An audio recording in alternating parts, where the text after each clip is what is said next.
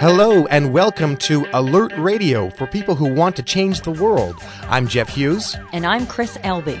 On the program this week, I will be speaking to Ingo Schmidt on the German federal elections.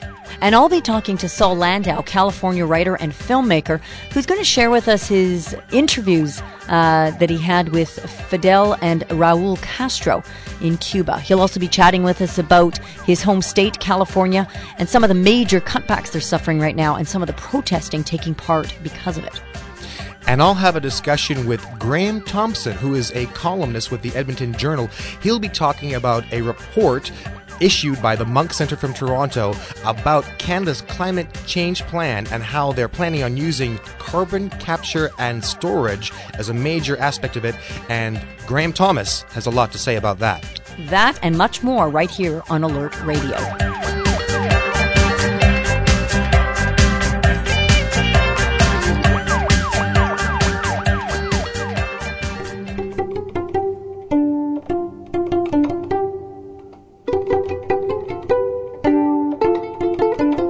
And now for the Alert headlines for the week of October 1st, 2009. Banks in the U.S. are taking risks again only a year after the financial crisis. Goldman Sachs, J.P. Morgan, Wells Fargo, Citigroup, and Bank of America are five of the biggest banks involved in the risk-taking. They are betting on bonds, commodities, and exotic financial products. These are the same kinds of risks that led to last year's crisis. Experts are concerned that the Wall Street banking system is not being monitored on a federal level. White House National Economic Council Director Lawrence Summers said that the financial system needs to be regulated to prevent a future crisis. High-risk endeavors undertaken by these major banks could affect the broader global economy. The U.S. government gave 10 major banks a $250 billion lifeline last year. This may encourage bankers to take even greater risks in the future. The government's attempt to prevent a collapse in the financial system could inadvertently perpetuate the cycle. After being ousted by a military coup in June, Honduran President Manuel Zelaya has now taken refuge along with his family in the Brazilian embassy in Honduras. Since his arrival last week, the Honduran coup government has repeatedly attacked the embassy with chemical warfare. The poisonous gases being sprayed by the armed forces are prohibited under international treaties. Labor laws and human rights in Honduras are currently being violated. Workers in the offshore industries have been forced to work overtime due to the coup-provoked crisis. The international community has acknowledged the harassment at the embassy and are condemning the illegal actions. An election has been scheduled by the de facto government, but the UN sees it as illegitimate. Zelaya has appealed to the UN to restore law in his country. He is calling for the people of Honduras to fight in a resistance in order to achieve constitutional reform.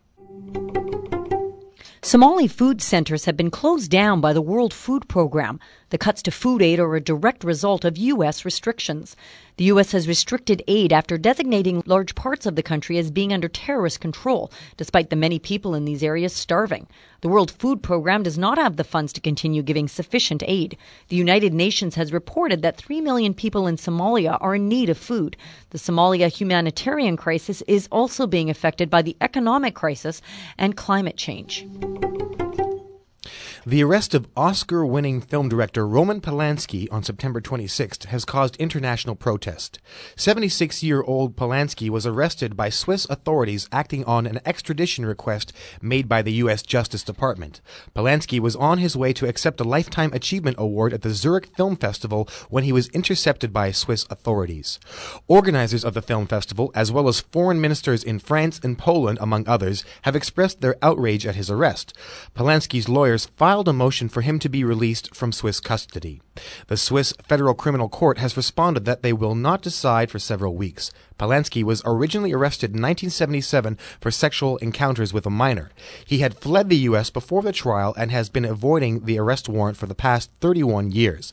Polanski has lived in France since leaving the U.S. He has worked on a number of acclaimed films, including 2002's Academy Award-winning The Pianist. Polanski's most recent film, The Ghost, is being put on hold because of the arrest. Europe is seeing a number of right-wing political parties gaining support in recent years. Most recently, Christian Democratic CDU Angela Merkel has been re-elected as chancellor in Germany.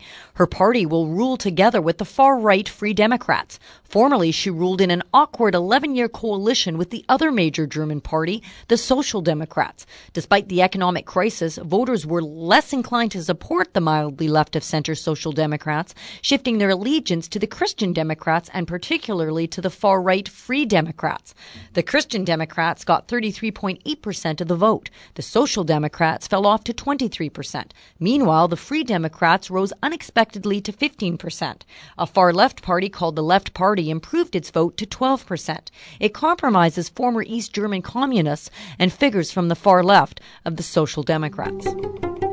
Despite evidence of electoral fraud, the U.S. and NATO are recognizing Afghan President Hamid Karzai's re-election as legitimate.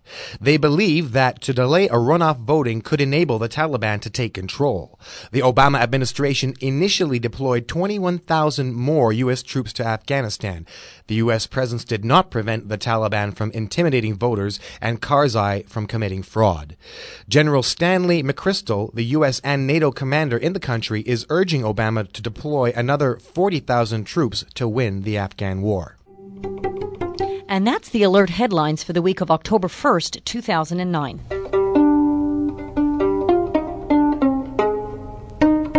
And now for Around the Left for the week of October 2nd, 2009.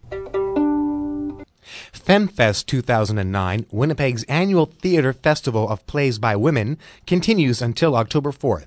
The festival features new works and readings by local and national playwrights. All shows are held at the CanWest Centre for Theatre and Film at the University of Winnipeg. While on a visit to Sudan in 2003, Montreal resident Abousfian Abdelrazek was jailed without charge. During this time, he was beaten and tortured. In 2006, his name was placed on the UN no-fly list, which further prevented his return to Canada. All of this was done because he was believed to be a terrorist, though no evidence has been produced to support this, and Abdelrazek denies these allegations. Thanks to a surge of public support and donations, Abdelrazek has finally returned home and is now embarking on a speaking tour throughout Quebec, Ontario, and Manitoba to talk about his experience. There is yet another film festival in Toronto, but at least this one is explicit about its political agenda. The Movies of Uncommon Knowledge, or MUCK, Film Festival use the cinema as its platform for social change. All films in this festival challenge popular conceptions of our social and political landscape and force us to reconsider conventional assumptions about the world around us. The festival is held at the Royal Theatre in Toronto and runs from October 1st to 4th.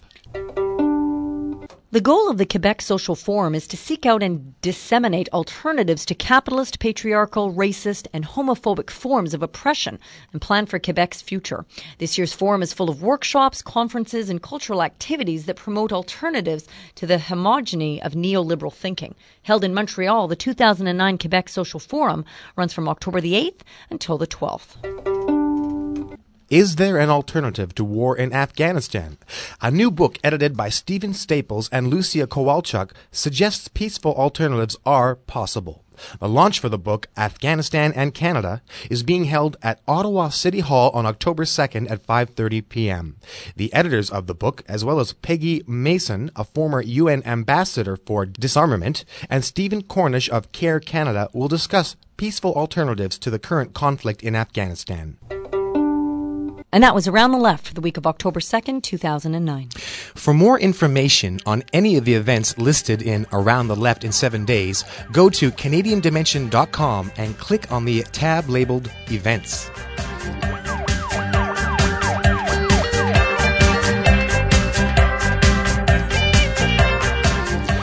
This is Alert Radio. I'm Jeff Hughes. Graham Thompson is a columnist with the Edmonton Journal. This week, the Toronto-based Munk Centre released a controversial 63-page report written by Graham Thompson, lambasting a major prong of Canada's climate change plan, namely building a system to capture and store carbon dioxide underground. We have Graham Thompson on the phone at his press gallery office in Edmonton. Welcome to Alert, Graham Thompson. Hi, Jeff. Thank you for joining us today. First off, tell us how you, a journalist, came to be the author of this report released by the Munk Center.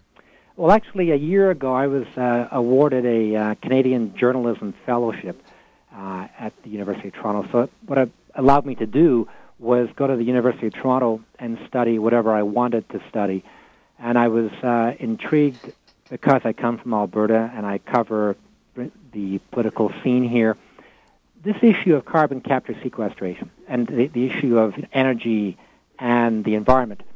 And it's an intriguing issue because Alberta is trying to get ahead of the pack and putting in theory, $2 billion into this proposal. What they want to do is capture emissions of carbon dioxide that's going into the atmosphere, which is a greenhouse gas, and contributing to global warming, climate change. Capture the CO2, compress it into a fluid, and then inject it underground. There are pilot projects being planned around the world, but Alberta wanted to get out ahead of anybody else and do this in a fully functioning pilot project, at least do 3 to 5 pilot projects, and spend $2 billion. I was really intrigued as to what this actually could do. It sounds really promising in theory. So I began doing a lot of homework, and the Munk Center asked me to do an actual report that was actually presented last week in Toronto. And even though I'm a journalist, the report was actually reviewed by scientists. There actually was a peer review process where a panel of scientists got together and went through the paper to make sure it was actually accurate, because I know I'm not a scientist. And this does not purport to be a scientific paper. It's looking at the issue of carbon capture from the public policy idea. In other words, politicians are promising us real solutions to global warming and climate change and CO2 emissions through carbon capture and sequestration. So I was wondering, will this live up to all the hype? And the problem I'm finding is that there's a gap between what the politicians are promising we can do with this, in other words, sequester billions of tons of CO2, and what scientists say we can do for sure. And the problem is scientists, even though some of them think we can do this, we're not sure if we can do it on a massive scale globally to make a big impact on the emissions of CO2. Is it going to be applied to the tar sands or coal-fired plants or both? Yeah, that's a really good question, because when this idea first came up a few years ago with Alberta, it was a way to make the oil sands cleaner. You know, the oil sands are the fastest growing source of emissions in Canada. So the idea was let's then take the emissions from the oil sands and capture them, compress them, pipe them, put them underground. The problem they found is that the oil sands, the actual extraction process, the emissions are so diffuse from different sources. A lot of the emissions come from the huge trucks that they drive around, and you can't capture the emissions from the tailpipe. The best place to capture CO2 emissions is where you have massive amounts going into the atmosphere, namely from coal-fired plants. So it could actually help reduce emissions at coal-fired plants. It's not so efficient or effective when it comes to the oil sands. We're speaking to Graham Thompson, political columnist from the Edmonton Journal. Now, can you tell us the report released by the Munk Center? Can you tell us the major concerns you have about Canada's plan to use CCS as part of its climate change action plan? I think the problem we have right now is, as I mentioned, the politicians are giving us promises, assuring us that we can use carbon capture on a massive scale to solve our climate change, or at least solve a big problem, a part of our emissions in Canada, when the scientists don't really know if we can do it at a massive scale. That's sort of the overriding issue. I'm not saying it can't be done. If you were to pick a location underground, most locations likely be what's called saline aquifers, these big geological formations underground. They're like imagine a sponge, a rocky sponge, and in the pore space you've got salt water. Well, you inject the liquid CO2 into those pore spaces, and there's a huge amount of potential capacity underground to capture and maintain the CO2 underground. But and there are some pilot projects in the world investigating this, but no one has done it at scale, at a huge scale. No one's actually done it from a coal-fired plant and put it underground.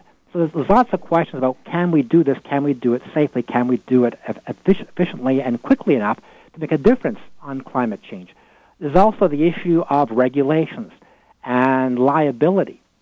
These are to do with the fact, if you were to put this stuff underground, not just for a year or two, we're talking about forever. We're talking about putting in billions of tons of CO2 emissions underground forever.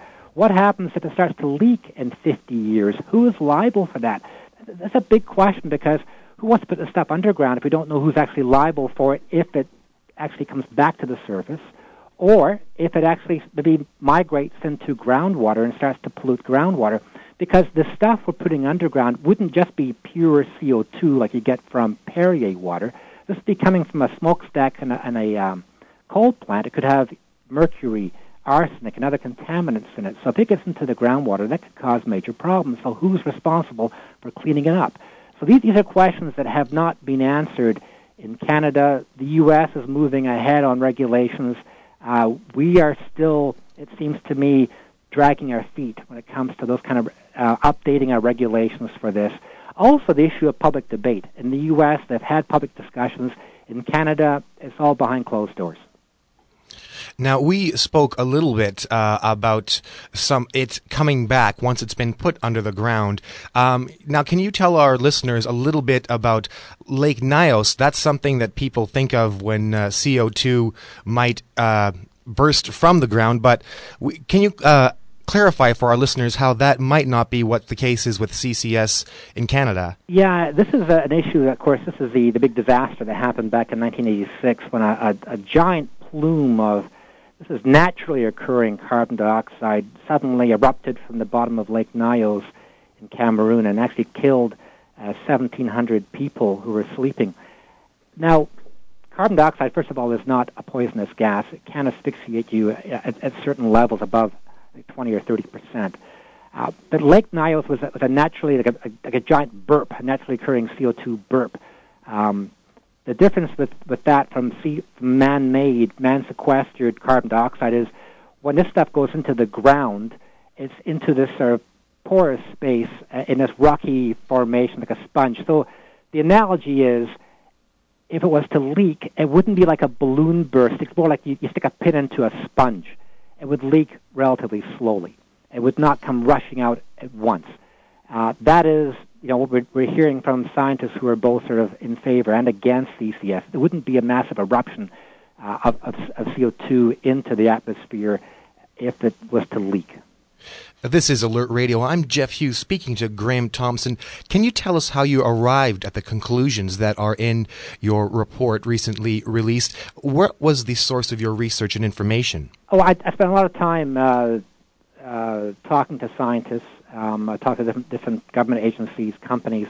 A lot of the information I got came from the U.S. The U.S. seems to be further ahead than us when it comes to looking at massive scale carbon capture and sequestration. So I spent months researching this. And as I said before, I'm a journalist. I'm not a scientist. So I did what journalists do all the time. That's research a topic, talk to a wide variety of people, and then condense it into what I hope is a readable form. In this case, it was 65 pages, so I did have more time than the average reporter has to pull it together and present it. And as I mentioned earlier, the Munk Center made sure there was actually a panel of expert scientists who actually did a peer review of the paper, make sure it was actually scientifically sound. And the reaction from the scientific community? Actually, like I said, the scientists have been really supportive. I know the Alberta government has been, saying, well, look, Graham Thompson's not a scientist, and I've just mentioned my counter-argument to that.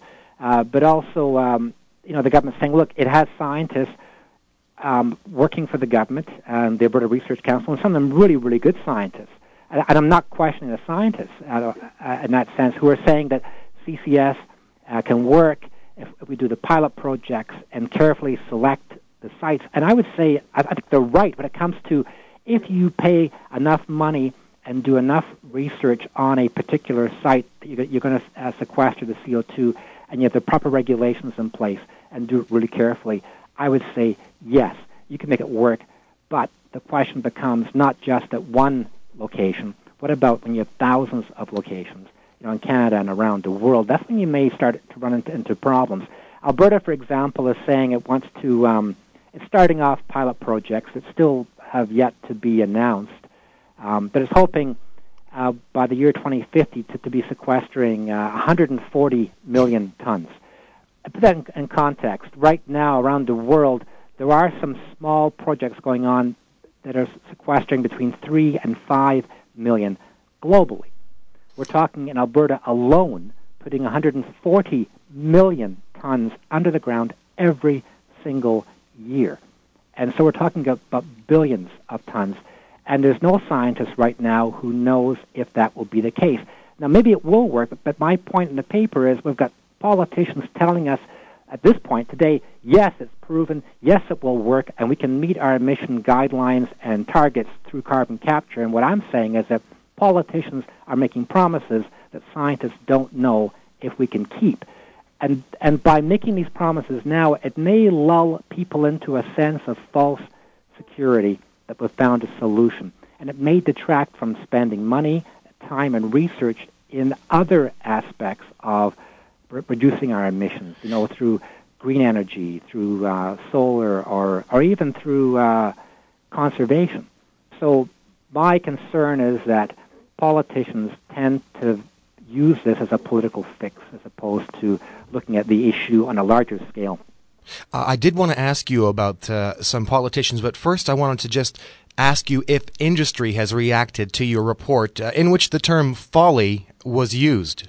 I haven't heard from industry because in a sense, industry hasn't actually done anything regarding the new pilot projects. Alberta is looking at, hopefully, signing, it says, contracts with 3 consortium to actually start pilot projects in Alberta.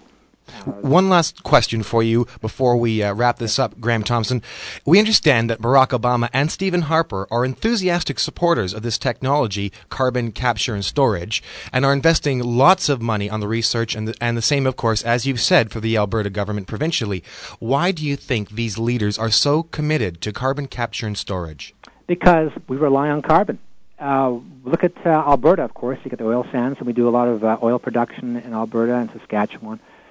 There's also the coal-fired plants. There's a lot of coal states in the U.S. So our economy is I'd understand this. Like, we rely on carbon. We rely on not only exploiting carbon, we rely on burning carbon. 70% of the power produced in Alberta comes from coal-fired plants. So there's a lot of politicians who realize that their political futures are at stake here. So if they were to come out and say, this might not work, they could be in big trouble. So by promising us something, it does get them off the hook, because we do live in a carbon-constrained world, but we also live in a carbon-based economy, especially in Canada, especially in Alberta. So it does give the politicians, to me, an easy way out. It's a political fix. And in your report, do you conclude that the project should be abandoned? What would be the consequence of that? I'm not saying abandon it. I'm saying that there is an environmental group out here based in Alberta, the Pembina Institute, is saying, look, let's by all means investigate carbon capture, but let's use it as a bridging mechanism. Let's in a sense, if we want to reduce our emissions relatively quickly, we can use carbon capture and sequestration to get our emissions down, but let's not make it a long-term solution. Let's use it in limited capacity to then start looking at other things, green energy, other ways of reducing our emissions that don't involve burning more carbon and producing more carbon dioxide. Well, Graham Thompson, columnist for the Edmonton Journal, thank you very much for joining us today on Alert. The report that you wrote was released by the Toronto-based Munk Centre, and people can find it online?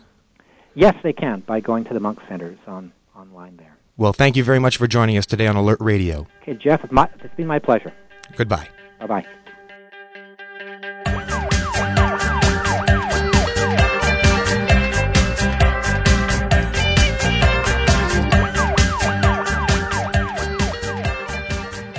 When we first contacted California-based writer and filmmaker Saul Landau, our idea was to have him talk about what's happening out there. Sounds like all hell is breaking loose. University of California's faculty walking out in protest against cuts to post-secondary education.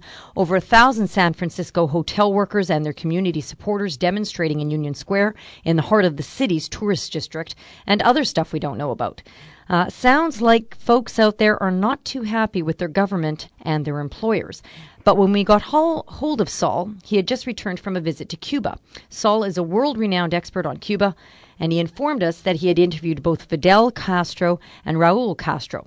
So we want to hear about that. First off, Saul, welcome to Alert. Well, thank you for having me back. Well, you are welcome. We love having you as a guest here. Tell us what you talked about to each of the brothers there, Fidel and Raul. Well, I think maybe you should reverse that question and say, what did they talk to us about? Sure, fair enough. Yes. Well, first of all, I want to emphasize that we spent 3 hours with Fidel. Okay. At his home. He was wearing a pair of Adidas, type, training pants and a sports shirt about the, quality that I would buy in a cheap department store. He was surrounded by his grandchildren, his youngest son, and his wife. Okay. In a very modest but, clean and comfortable house. And one of the first things he did was to show us Obama's book, his autobiography, in Spanish. And to show that he not only read it with care, but with great care, he sort of flipped slowly through the pages. And every page was underlined with lots and lots of notes in the margin. Okay. And he talked about Obama, saying, this man is highly intelligent, creative, imaginative.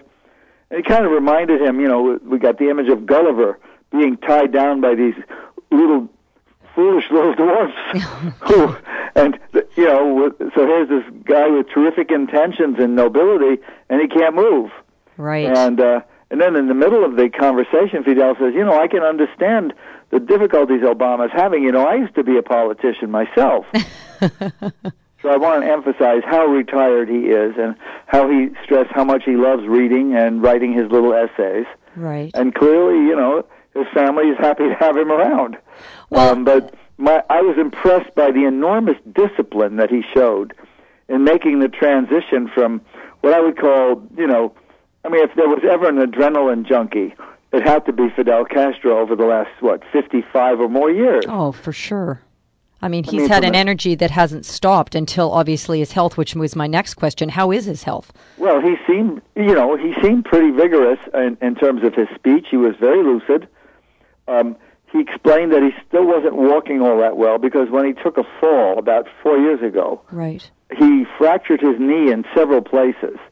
And he said the healing is never going to be perfect. Right. And at the same time, he showed he couldn't really raise his arm above elbow level because he had jammed his shoulder when he broke his fall. Okay. But aside from that, he said he's feeling really good. His appetite's good. He's getting plenty of exercise, and he seemed genuinely happy to see the group of Americans that came to visit him. Small, very small group. And what about his brother Raul? What's his role now? Obviously, he's taken over Fidel's position in Cuba? Well, yes. Cuba has gone from, how should I say it, one of the great micromanagers of all time to a man who is one of the foremost administrators and delegators. These guys have been partners, and people should remember this, since, 1952-53, when they organized an attack on Fort Moncada in eastern Cuba. Okay. They were partners when they went to jail on the Isle of Pines, and then they went into exile together, and then they plotted the guerrilla landing, and they landed on the yacht Grandma, and then they fought as guerrillas in the mountains for 2 years. And when they took over, Fidel delegated only to his brother the key tasks, organizational tasks of the island, organizing the armed forces, organizing the Communist Party, then reorganizing the party. And in the, every time there was a really difficult job, it was Raul who got it, and got it done, by the way. And now I asked him a question, for example. I'll give you an example. I wanted to know what his views were on certain issues surrounding these 5 Cubans who are in prison in the United States. They're called the Cuban Five. Yes. And Raul said, yes, I know all about that, but you have to talk to Alarcón because that's his department.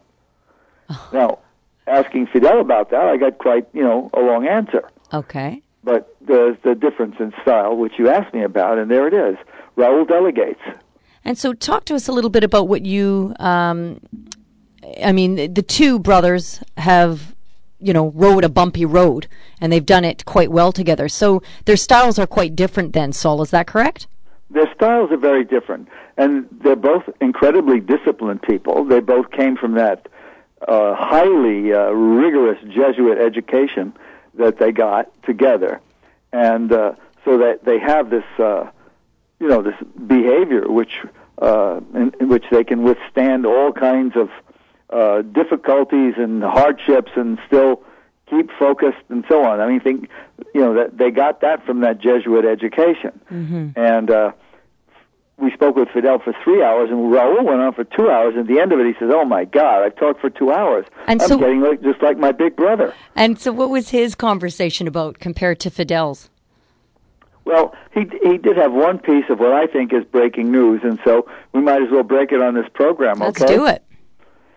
He was talking about U.S.-Cuba relations, mm-hmm. and he said that the migration and direct mail flight talks on these two subjects were going really quite well. He was quite satisfied with the tenor and progress of the talks.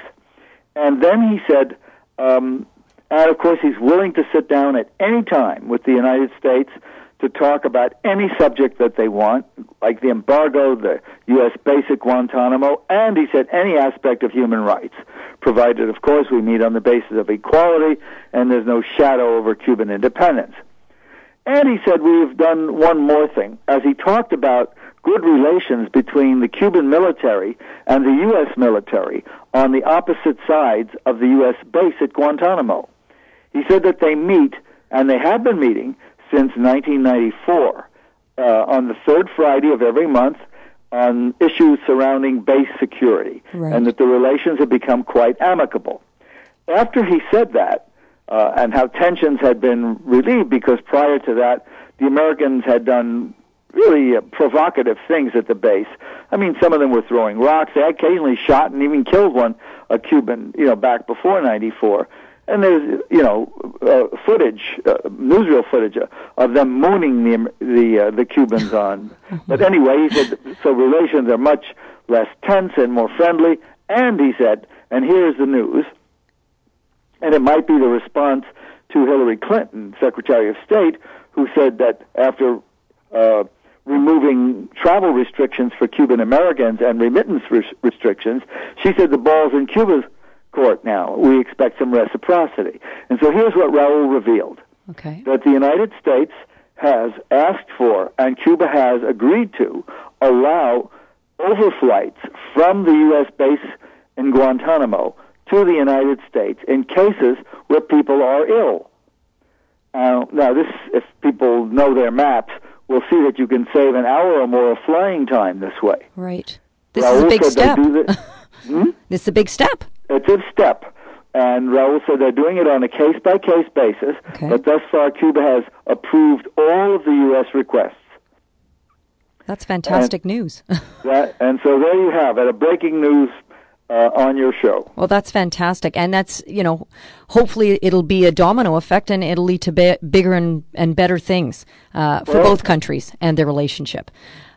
Let's hope that the ball is now in the U.S. court and something, larger gets done, like removal of the travel ban. No, I would agree. Tell us about your impressions of Cuba now to when you were last there.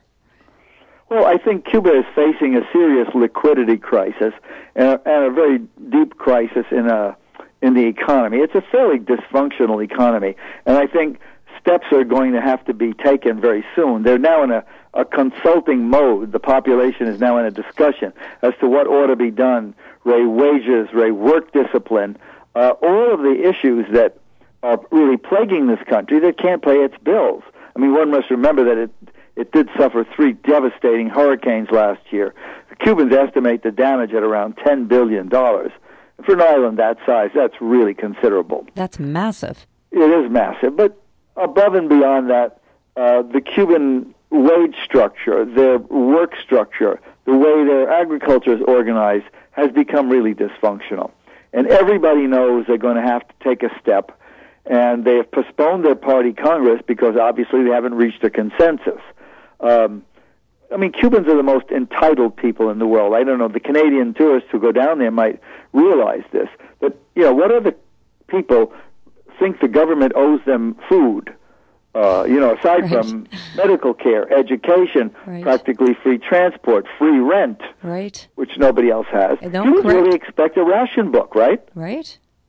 Well, and so these people who have been conditioned, it's not their fault, the government's conditioned them. This is like the social contract. Right. To feel entitled. Of course. And so when they don't get what they really expect, they have, I would say, elevated whining into an art form. Oh, my. Okay, so you know what? Let's switch gears a little bit and talk about California now. What the heck is going on there, Saul? Well, in Northern California, you can smell the smoke from the fire at the Crater Lake Forest. And in Southern California, you can smell the smoke now from the new Santa Ana wind-caused fire. Oh, my. But that just adds literally a lot of smoke to an already very huge furnace. This state, which has supposedly the 8th largest economy in the world, is broke. It is unbelievable what is going on here. And how is that possible? How is it possible? Yeah. Because majority rule is not practiced in the state of California. Okay. The California legislature, to pass a budget, needs 2/3 of the vote, not a majority. And it is very difficult to get that 2/3 of the vote. Thus, it can't collect taxes to support public health, to support public education, to support public transportation, to support the state parks. And the reason is that the rich people of California don't use education, public health, public transportation, and they have state parks on their own estates. Okay. So why should they pay for them? So that's the big, okay. And that is, I think, the root of it. Now, the California voters foolishly passed these ballot measures over the years that allowed this to happen. And, they were promised, wow, if you vote for this, then your taxes on your home can't be raised more than a few dollars a year, and you're going to save $100 or $200 or $500. Well, that, of course, was true. But the people who own $10 million houses are saving $100,000 or $200,000. They're the ones who really reap the benefits. The small homeowner essentially is paying because now his son or his daughter in public school doesn't get a science teacher or doesn't have an art teacher or a music teacher, and there's no nurse in school or there's no physical education teacher. And the teacher who 2 years ago or 3 years ago had 25 kids in the class now has 45 kids in the class. Oh, my goodness. That's impossible to manage. That's exactly right. And the teacher has to now buy supplies out of his or her own pocket because the supply budget has gone down. And it's gone all the way from kindergarten up to the highest level, the University of California, which at one time was, like some Ivy League schools in Berkeley and UCLA. We've got about a minute left, Saul, so I just have to interject. Yeah. Talk to us about reaction and about the University of California, as you mentioned, the faculty, about the walking out. So we've got about a minute. The faculty, the hardest hit people, of course, are the lowest wage workers at the university. And they're the ones, along with some of the faculty, who have walked out and gone on strike, certainly at UCLA. Okay. And people are really, really angry. And they've been sold out by their governor, by their legislature, and ultimately they've fallen victim to this sort of right-wing Reagan-esque talk about, taxes are bad and government shouldn't collect any. Well, when government doesn't collect any, your education system falls down. I'll give you a last dramatic example. The budget for HIV testing in many counties in California has been reduced to almost zero. Oh, that's unforgivable. There you have it. Yeah. No, I mean, there's a lot going on. There is a lot going on. And we're going to get you back, Saul, because we're going to want to have an update on what's going to happen in the next little while on some of these issues. Thank you again for always sharing your insight into many different issues that we bring you on for. And we will talk soon. Thank you for having me. Thank you, Saul. Bye. And that was Saul Landau, California-based writer and filmmaker.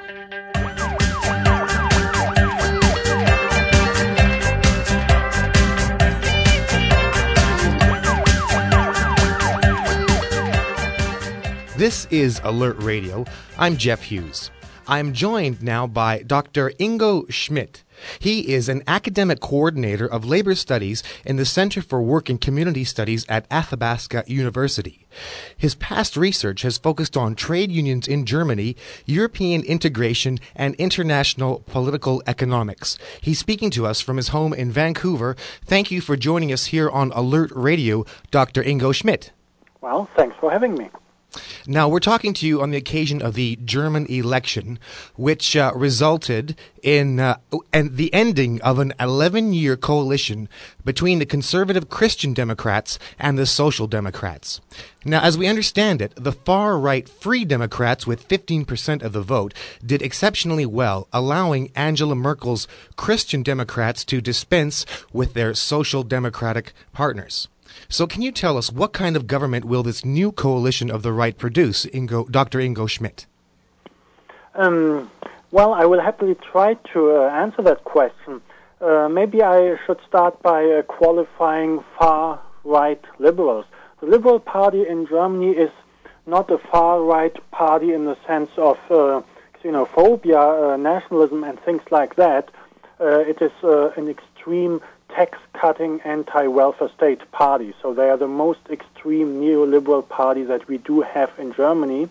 And the curiosity of this election is that the Liberal Party has never been so strong as in this election, and this happens at a time when neoliberalism, the idea that markets should rule and governments should stay on the side, is severely questioned by the economic crisis which started just a year ago. So this is something which probably needs some further exploration.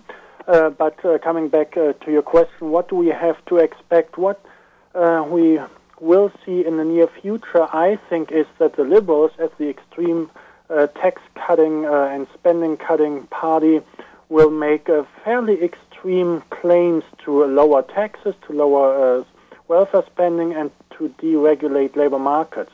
And obviously organized capital is very much in favor of that. However, the conservatives, who really are in a way a people's party, not as strong as they were in the past, but still they have working class voters. Conservative or workers can be conservative too, and they in their way also like a welfare state. And leading conservatives, including re-elected Chancellor Merkel, already said there won't be a frontal attack on the welfare state in Germany. So my bet is we will see a shift to the right, but it will not go as far as the Liberals are hoping for. Well, can you give us your explanation for the collapse of the social democratic vote, especially in the face of this year-old global economic crisis?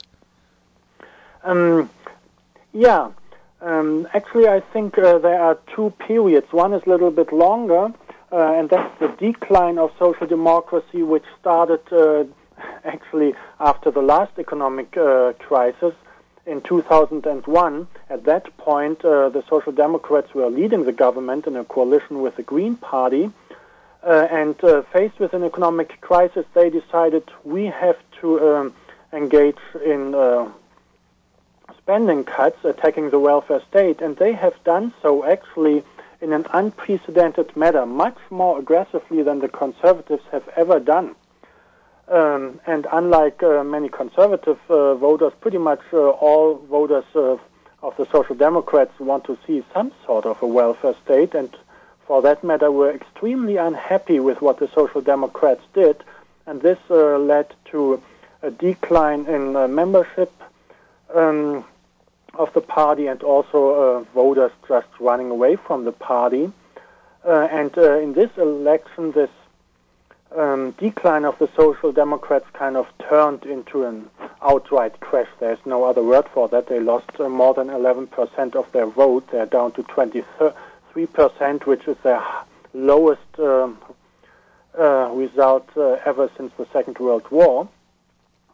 And I think this is because the Social Democrats, who were a junior partner until the Sunday election of the Conservatives, made no attempt to defend the interests of working people, of unemployed people, of youth, of retired people during the economic crisis.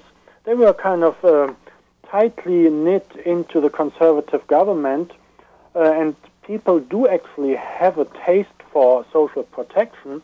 They just couldn't see Social Democrats catering to that expectation. We're going to have to leave it there. Thank you very much, Dr. Ingo Schmidt, for speaking to us this afternoon. You're very welcome. I'm Jeff Hughes. This is Alert Radio.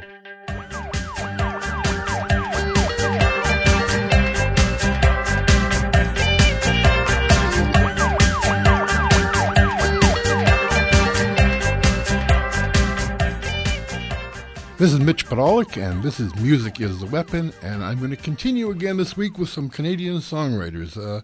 Two great writers, one relatively new and one relatively old and gone. First of all, I want to introduce you to Don Freed, who is a man from Saskatchewan, who some years ago, about 20 years ago, at a family funeral, discovered that he was a Métis. And he went out and he began to research all of that, and he wrote a 15-song collection of music and stories that celebrated the whole history of the Métis people from the time of the immigration from France and from Scotland and all of that. And he, together, has written a classic history in music. And here are two songs that celebrate Louis Riel.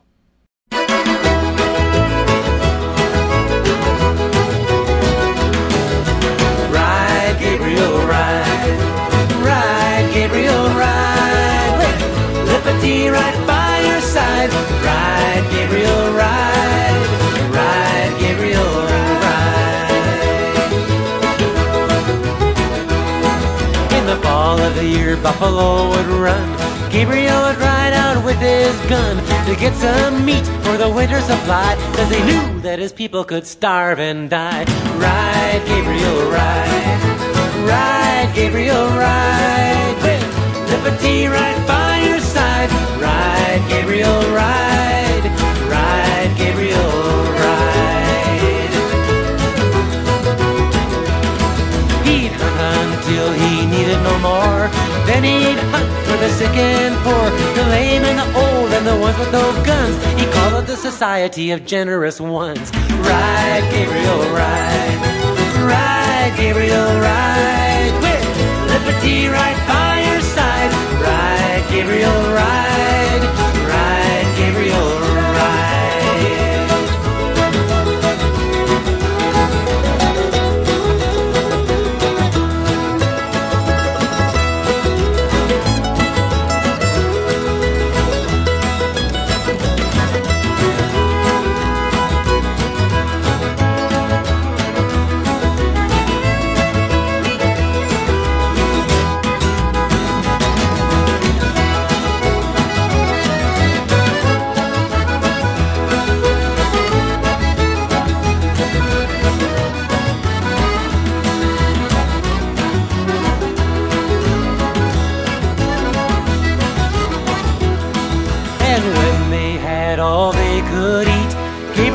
Put away liberty, then they get out.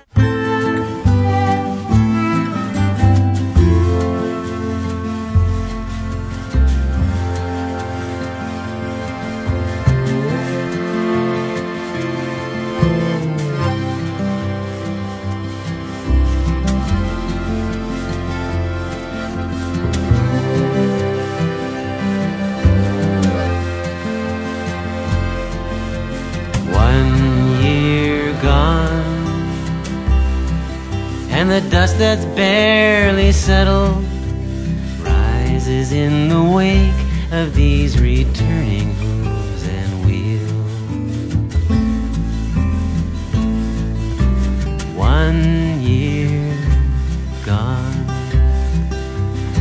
Gabrielle is dead and buried. Gabrielle, he's in the circus where the bears dance for their meals.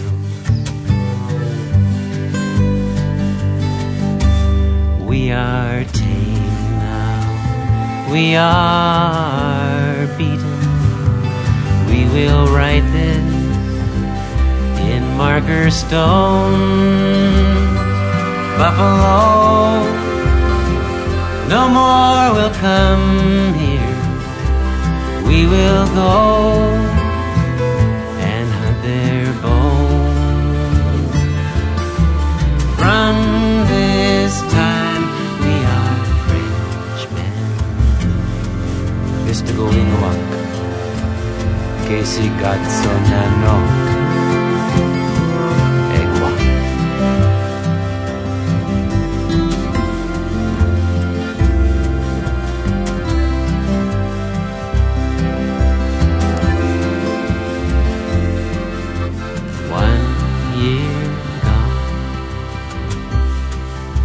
The blood of fallen brothers lies beneath the grasses on these windswept fields and trails.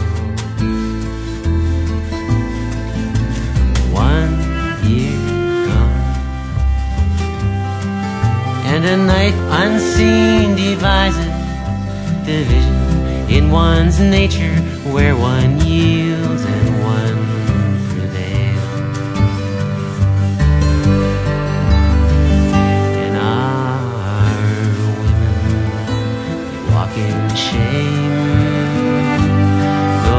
children, be sweet and meek, give them unto their Father's name. He will teach them how to speak. From this time we are Frenchmen. Mr. Goinwak, Casey Gatsonano.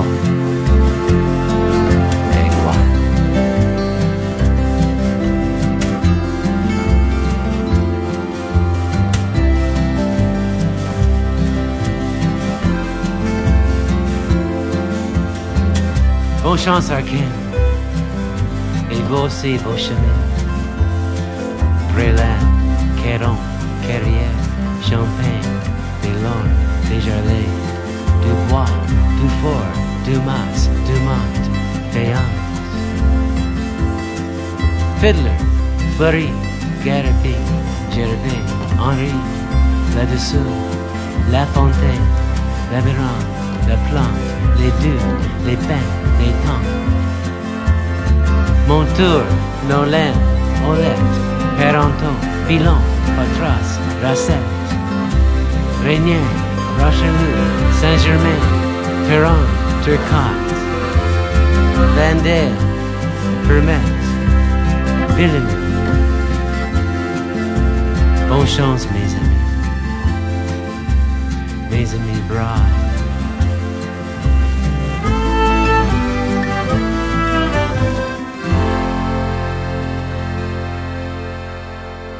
That was Ride, Gabriel Ride, and 1 Year Gone, two songs by Don Freed about the time of Riel. When I was a kid at summer camp, one of the songs we used to sing was the Black Fly song. We were up in northern Ontario and we were getting eaten by black flies, and along came this wonderful song. And this song turns out to be written by a tremendous man named Wade Hemsworth, who only wrote 16 songs, but you know them. You know a lot of them. You've heard a lot of them. You've seen them on television. You've seen animations of this song and the next song. So here are two great songs, the Black Fly song and the Log Driver's Waltz. 'Twas early in the spring when I decided to go for to work up in the woods in North Ontario. And the unemployment office said they'd send me through to the little Abitibi with the survey crew. The black flies, the little black flies, always the black fly no matter where you go. I'll die with the black fly a picking my bones in North Ontario, in North Ontario. The man Black Toby was the captain of the crew, and he said, I'm gonna tell you boys what we're gonna do. They want to build a power dam, we must find a way for to make the little lab flow around the other way. With the black flies, the little black flies, always the black fly, no matter where you go. I'll die with the black fly picking my bones in North Ontario, in North Ontario. So we serve it to the east, serve it to the west. Couldn't make our minds up how to do it best. Little lab, what shall I do? I'm almost going crazy with the survey crew. And the black flies, the little black flies, always the black fly, no matter where you go. I'll die with the black fly picking my bones in North Ontario, in North Ontario. 'Twas black fly everywhere, a-crawling in your whiskers, crawling in your hair, swimming in the soup, swimming in the tea, and the devil take the black fly, let me be. And the black flies, the little black flies, always the black fly, no matter where you go. I'll die with the black fly picking my bones in North Ontario, in North Ontario. Black Toby fell to swear and the work went slow. The state of her morale was a-getting pretty low. The flies swarm heavy, hard to catch your breath. You just staggered up and down the trail talking to yourself. The black flies, the little black flies, always the black fly, no matter where you go. I'll die with the black fly picking my bones in North Ontario, in North Ontario.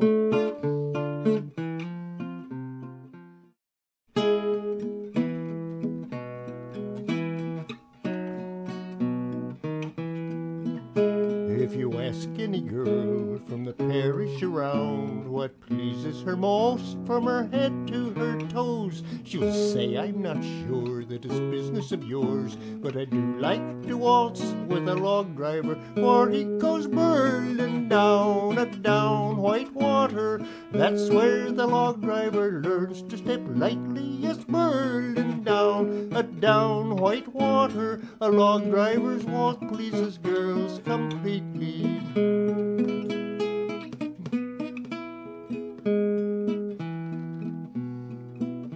When the drive's nearly over, I like to go down to see all the lads as they work on the river. I know that come evening they'll be in the town, and we all want to waltz with a log driver, for he goes burling down white water.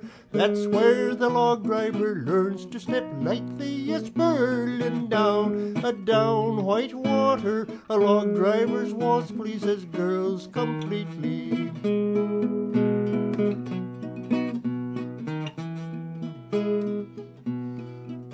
To please both my parents, I've had to give way and dance with the doctors and the merchants and lawyers. Their manners are fine, but their feet are of clay, and there's none with the style of a log driver, for he goes burling down white water. That's where the log driver learns to step lightly, yes, burling down white water. A log driver's waltz pleases girls completely.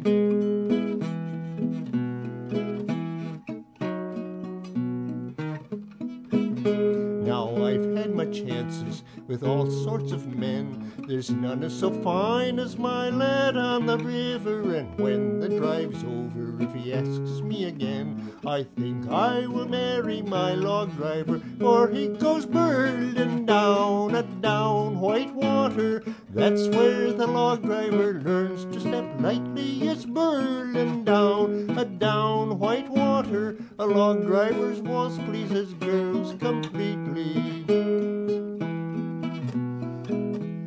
Burling down white water. A log driver's waltz pleases girls completely. That was Wade Hemsworth with the Black Fly song and the Log Driver's Waltz. This is Music is the Weapon. I'm Mitch Podolak. I'll see you next week.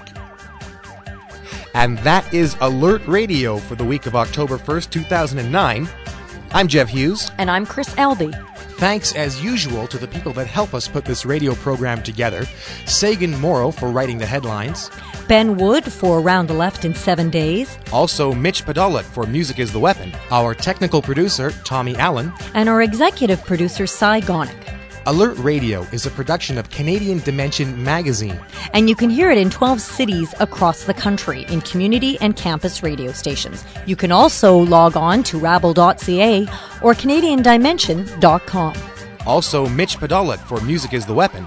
And if you'd like to send us your ideas, comments, or suggestions, we'd love to hear from you. Email us at alert@canadiandimension.com.